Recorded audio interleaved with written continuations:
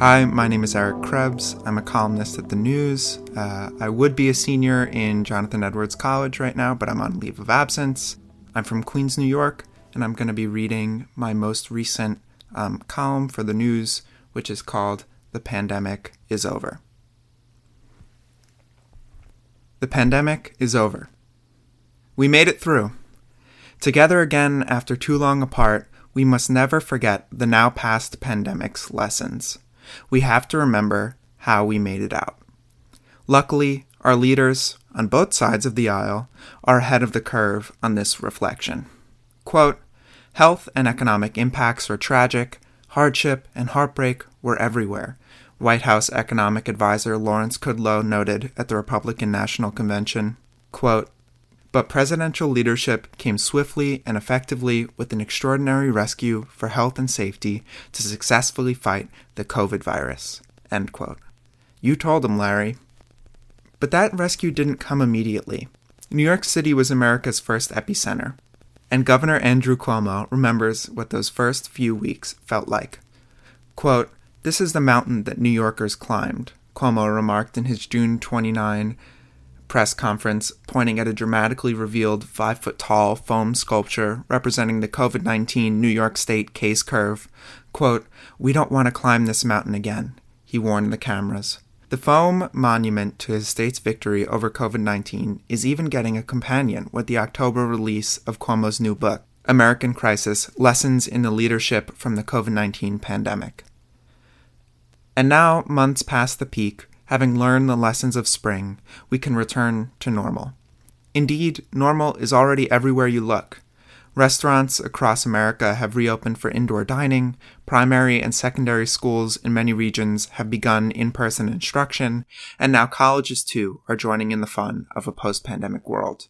I can hear the campus coming back to life tonight outside my dorm window. It sounds like heaven. Just how did we do it, you ask? Well, first and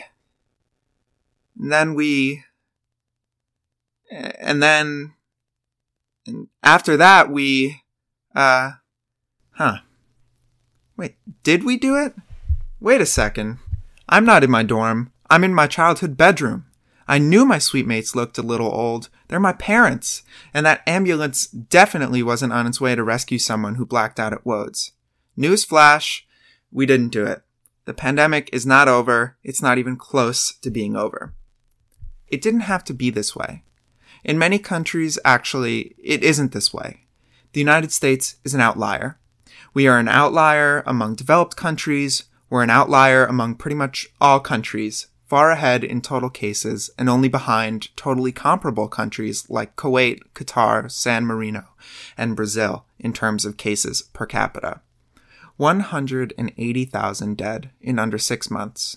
That's more people than every undergraduate class at Yale since the news first printed in 1878 combined. But why?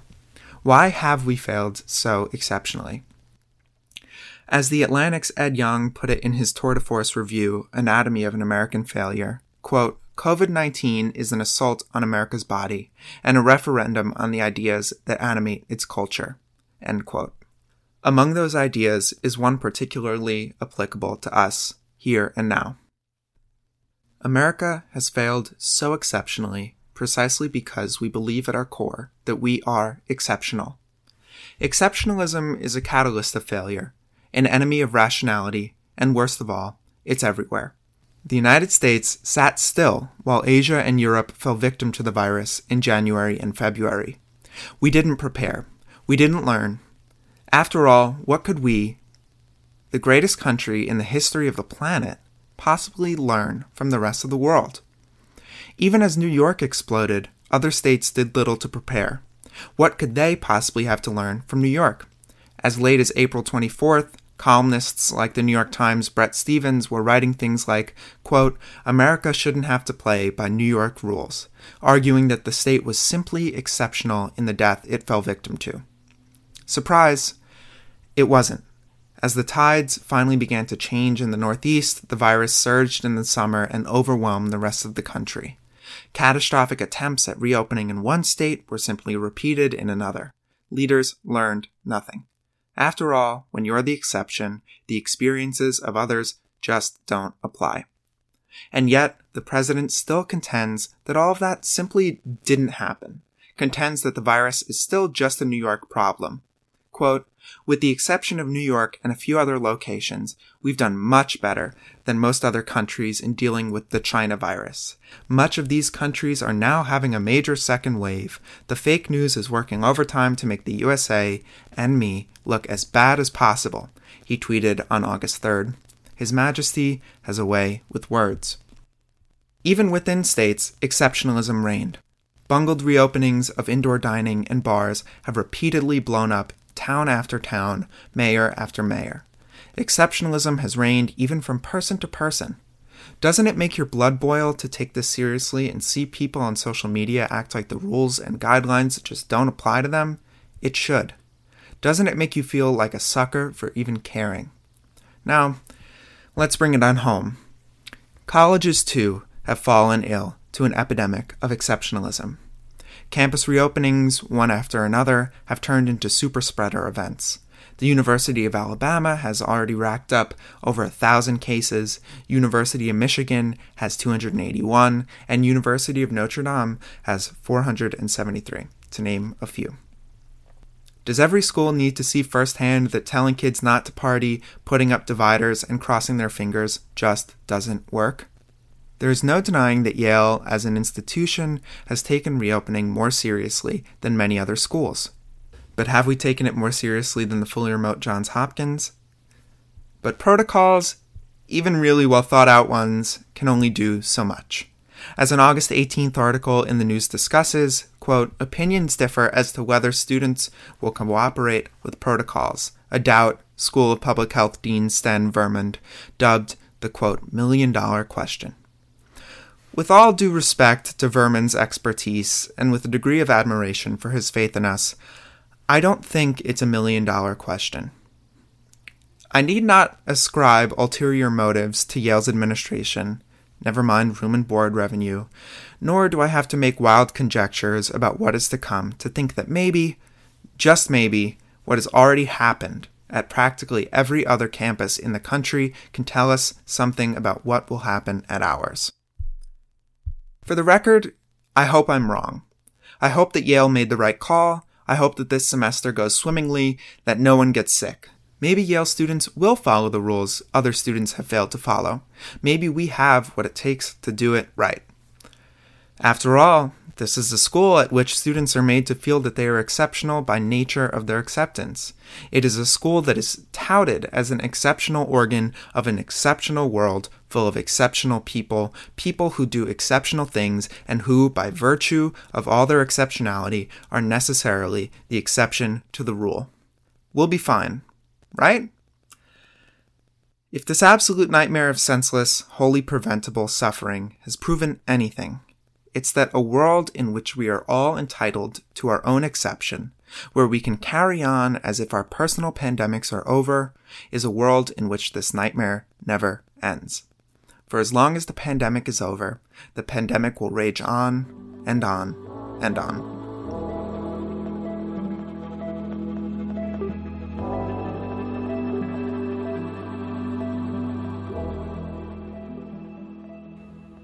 Thank you so much, Eric. So when I was reading your column, something I really wanted to ask you is, what was your inspiration and motivation for writing this column right now?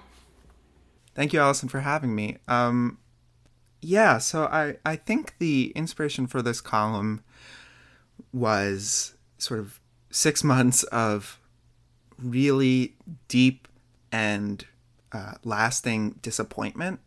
And all of the things that come with that, grief, right? Anger, frustration, a sense of nihilism, like, I can't believe that this is happening, and I can't believe that this is happening here.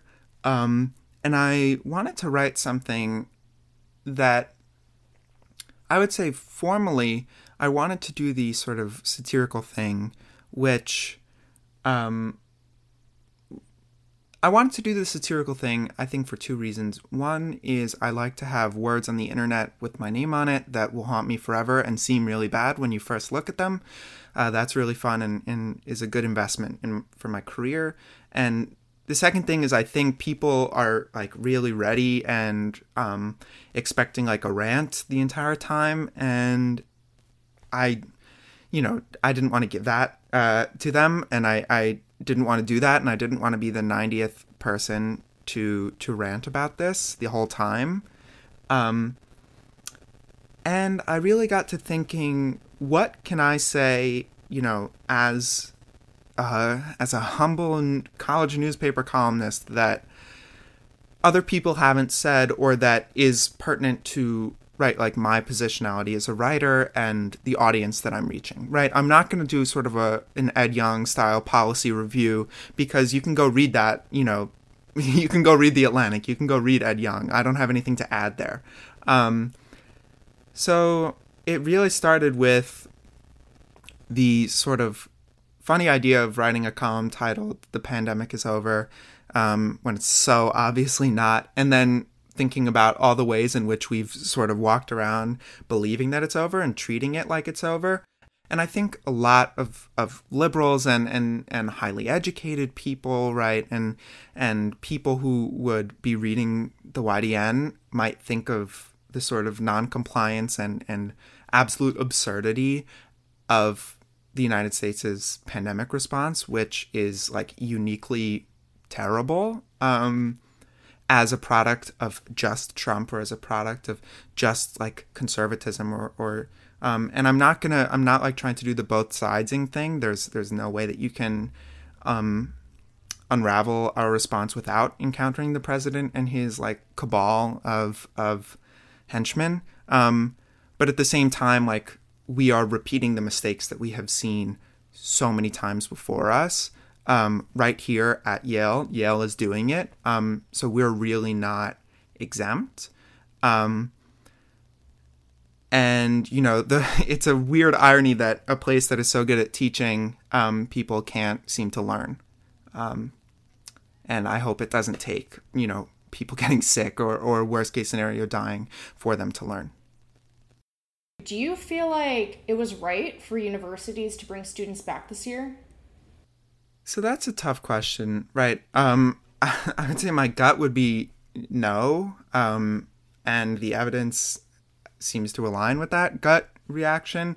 I'm also not a university administrator, nor am I an epidemiologist, so I don't want to be like an armchair version of either of those. Where I think the specific, right, failure is again, when schools that are opening up weeks after other schools have begun their sort of trials as the guinea pigs and have seen how terribly these things have gone elsewhere, that they don't seem to have be changing course, right? I know that Yale over the summer, they did things like they started with, once a week testing, and then it moved to twice a week testing and things. And it's, at some point you gotta recognize that the model of a university is you bring people together from everywhere, you put them in close quarters, you pack them into seminar rooms and dorms, and that's the fun of it. That is what this is built for, and that is totally incompatible with what the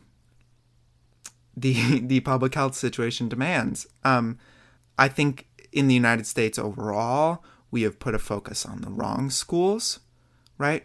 We know that university students can take online classes. Obviously, it's some penalty to their ability to learn. Obviously, but a kindergartner needs to be in the classroom much more than a university student does. So I think universities as a whole have been a bit careless in giving themselves primacy when there are other schools. And right, like, how much risk are we willing to take as a nation? But at the same time, sans some form of economic relief, right? Yale is unique in the size of our endowment, the sort of depth of our pockets, but it's a tough situation, and sans some form of economic relief, I can't blame universities for for not wanting to become insolvent over the course of a year. At the same time, yeah, it seems a little silly and dangerous. Right. So you're a senior, or you were going to be a senior, and you mentioned that you're on a leave of absence right now. Can you tell us a little bit about your personal experience and feelings, kind of looking in on students starting a new school year? Right. Yeah. So I can take that question. I can expand on it, and I'll get to your point very quickly. So I came home from school at the beginning of spring break, as most people did, not expecting to not go back. And I came home to Queens, which was the country's first big epicenter. My mom literally works in a public school in Corona, Queens, which by some terrible combination of irony and fate and housing policy and poverty that has led to overcrowding and doubling up and things like that. In Corona, Queens was the first gigantic epicenter. So I was really, at the heart of it. My dad is of course I wasn't at the heart of it. I wasn't working in a hospital. But I think the whole thing started getting hit by a train, right? And then seeing the rest of the country standing down the line, and there's this really gigantic train that's moving towards them, and you've been yelling at them to get off the tracks for weeks, and they still haven't gotten off the tracks, and some of them have actively, gotten on the tracks. So it was really a terrible sense of I cannot believe this has already happened here, and I cannot believe that we have not taken the logical steps as a country to prevent this from happening elsewhere. Now, things changed over the course of the summer, and as New York, saw the other side eventually, for now, and other places really got hit, it was a weird sense of relief, and also just this awful feeling of I cannot believe that this is still going on, and that we haven't learned, and that we haven't done, this isn't still going on at this magnitude anywhere else. It just so didn't have to happen. Now, when it comes to students going back, right, I have to say, I'm very lucky to be able to take a leave of absence, right? I have a bedroom that I can stay in. My family, loves me and has welcomed me back into our home, and, I understand. And I would say I feel really bad, right? Seeing, students, and especially first years, watching them vlog about their experiences. And I'm damn, I remember how formative those first few weeks of college were, not because of what classes I was taking, but because of the people and the events and all these things. And it's just sad. I also think that, and this is something that I was going to write about, but I couldn't verify, concretely enough to put my name to it. So instead I'll just say it. From what I understand, for a lot of students, basically, the way their financial aid packages worked out, it made more economic sense to go back to New Haven or move back on campus than it did to stay home, and that seems a little silly, right? I think economists, right, and administrators know how incentives work, and if the goal is to de-densify campus and de-densify New Haven, then that's not how you do it. I also think that you can see where the university's priorities are, right? Of course, the university's priorities are their students. Of course, the university's priority are their staff. It's not a governing agency.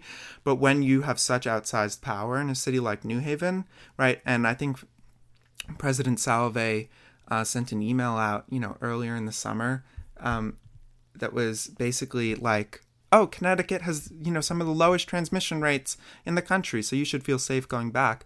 You don't usually use the purity of a body of water as evidence for the reason why you should take a risk at polluting it. Unless you're not concerned about the people who are still there. Right. So And then top all those rational feelings off with like a gigantic sense of weird FOMO. It's hard. But I think a lot of other people have it much harder. And I'm just very grateful to be where I am. Yeah.